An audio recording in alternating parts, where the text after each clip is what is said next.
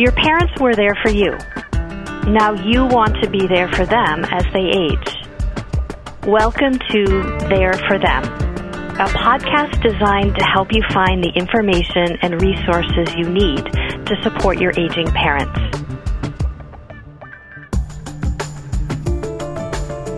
Hi, this is Tara Fleming Caruso, Collaborative Care Advisor at Hebrew Senior Life. Welcome to the latest episode of our podcast, designed for the adult child on the go. Listen to us whenever you can squeeze it in. We know it's not easy. We look forward to providing you with information and support so that you can do the same for your aging parents. In our last episode, we explored the range of supports one could bring into the home, as well as the varied senior living options that your parents might want to consider as they age. But how do we start this conversation with our parents? What are the best ways to frame the discussion? And what are some strategies for dealing with resistance to additional care or support? Our guest today is Aline Rousseteau, Executive Director of Orchard Cove, one of Hebrew Senior Life's continuing care retirement communities. We talked in our last episode about how these communities, sometimes referred to as CCRCs, offer a wide range of services and amenities, as well as care levels, should a senior's needs change over time.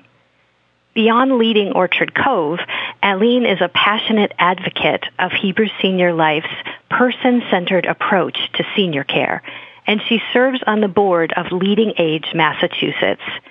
Aline, thank you so much for being here today. We're really lucky to have you with us. Hi, Tara. Great to talk with you today, and thank you for having me. All right, Aline, we're going to just jump right in. I have a scenario for you. You're an adult child. You're starting to notice some changes in your parents. You have ideas for different supports that might enhance their lives, make their lives easier, and bring more satisfaction and success. But without sounding like you're telling them what to do, how do you start this conversation? Well, first, let me encourage our listeners not to wait until you notice a change to have that conversation. We actually should really all be having the conversations, no matter our age or life circumstance. You don't need to be an older adult to think about this phase of life. It's really fascinating when you think about it this way. We all plan for so many aspects of our lives: education, marriage, buying a house, having a family, our careers, our retirement. Yet it all seems to come to a halt after retirement and for the later years of our lives. What we know for sure, this is not a phase of life that many people by nature necessarily look forward to. There are a lot of unknowns. It can be a phase of loss. We're also witnessing a whole new generation that is living so much longer than anyone else ever had, making this all very new for our world. So it all makes sense. We're not prepared to have this conversation, yet we have a chance to change that. We all need to work towards normalizing this conversation and making the later years of life a phase of life we really want to be prepared for. That's what we really love thinking about at Hebrew Senior Life. I love how you frame this and how you challenge us to view this phase of life other than through the lens of loss. I think that's really important. And I feel like if we take the opportunity to have these open and honest conversations, they have to become easier over time. But to be honest, the most difficult part for me, even more difficult than being in these conversations, Aline, was the anxiety I felt while thinking about how to have the conversation. I didn't know where to start, and I was really scared. What advice do you give to people on how to begin? That's another great question, Tara. For sure, this is not a conversation that comes naturally. Here's what I find. Most of us think about this conversation as a conversation that's intended to fix a problem. A conversation about how the adult child now becomes the expert in knowing what their parents will need. I'd like to actually offer a different approach. How about we think about this as a conversation about what matters most, not what's the matter. How about we shift from what's the matter to what matters most? Really, it's not about what's broken and what we're going to do about it. It's about what someone wants for their life, about capitalizing on what works well, what's important to them, and putting in place systems to help maximize that part of life. When we don't ask what matters, I find that we end up fixing a problem that may not be the one that's important to the person. It all becomes pretty simple once you've asked that question, and it is really easy to forget to ask. What I've learned in my career and my experience is that even when I think I know what's important to that person, I'm so often surprised to hear what their answers are to the question. It's not always what I thought. So even if an adult child thinks they know and have some or perhaps all of the answers, start by asking the question. It actually can be fun. It can be surprising. It brings people together. Another strategy that I have often considered is to adopt a time of the year when you want to check in on this topic. Again, try to do it when everything is good. Maybe a birthday, Thanksgiving, a holiday, a vacation. Make it part of life. Normalize the conversation. The more you practice it, the easier it can get. And in the spirit of not waiting until later years of life when something is wrong, we should all be answering these questions, not just our parents. Yeah, that is a really good point. I imagine that when we both answer the question, it can equalize the conversation and make it more of a give and take. Can you give me a few ideas of what questions you would ask to get a better understanding of what matters most? Sure. First of all, I think it's important to remember that you're probably not going to get there in one conversation. This really takes time. It takes a lot of indirect questions that guide you to the essence of what is important. It's not a quick process.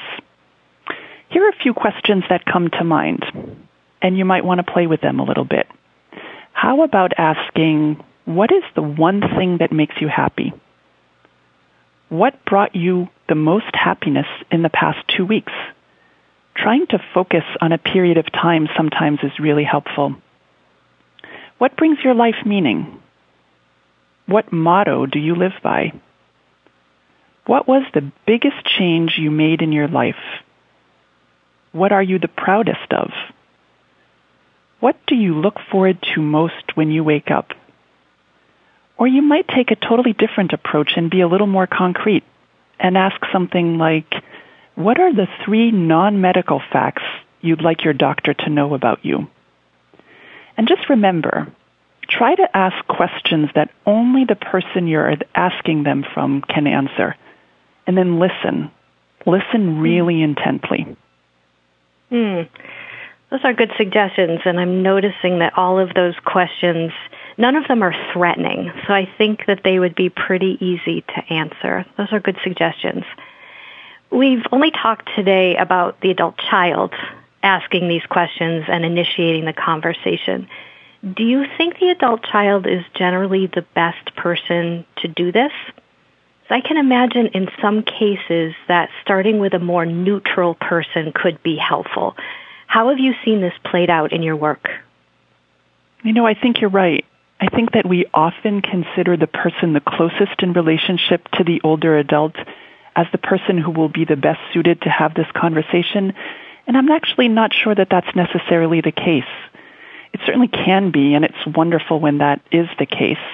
And sometimes considering somebody a little bit removed helps. Sometimes a doctor, a spiritual leader, a social worker, a great friend, a more distant relative can make the conversation a little bit less emotional and a little bit easier to have, or at least to get started. Or it can be a combination of all of those people.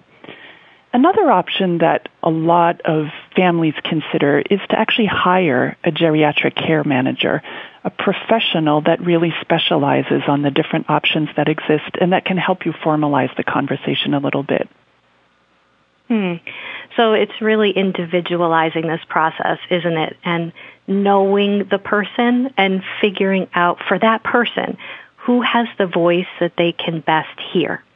And maybe it's the adult child, and maybe it's not. But I would add that we can't spend so much time trying to figure out who should have the conversation that we avoid it altogether and delay the process so much that one finds themselves in a crisis without having had any conversation.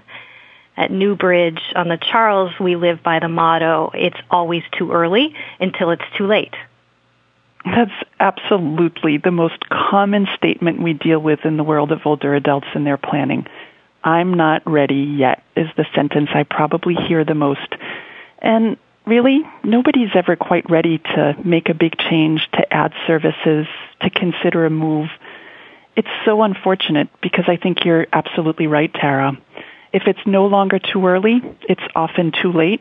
And when it's too late, it's often a crisis. Not only is a crisis extremely difficult to handle, and also during a time of crisis, options are very limited.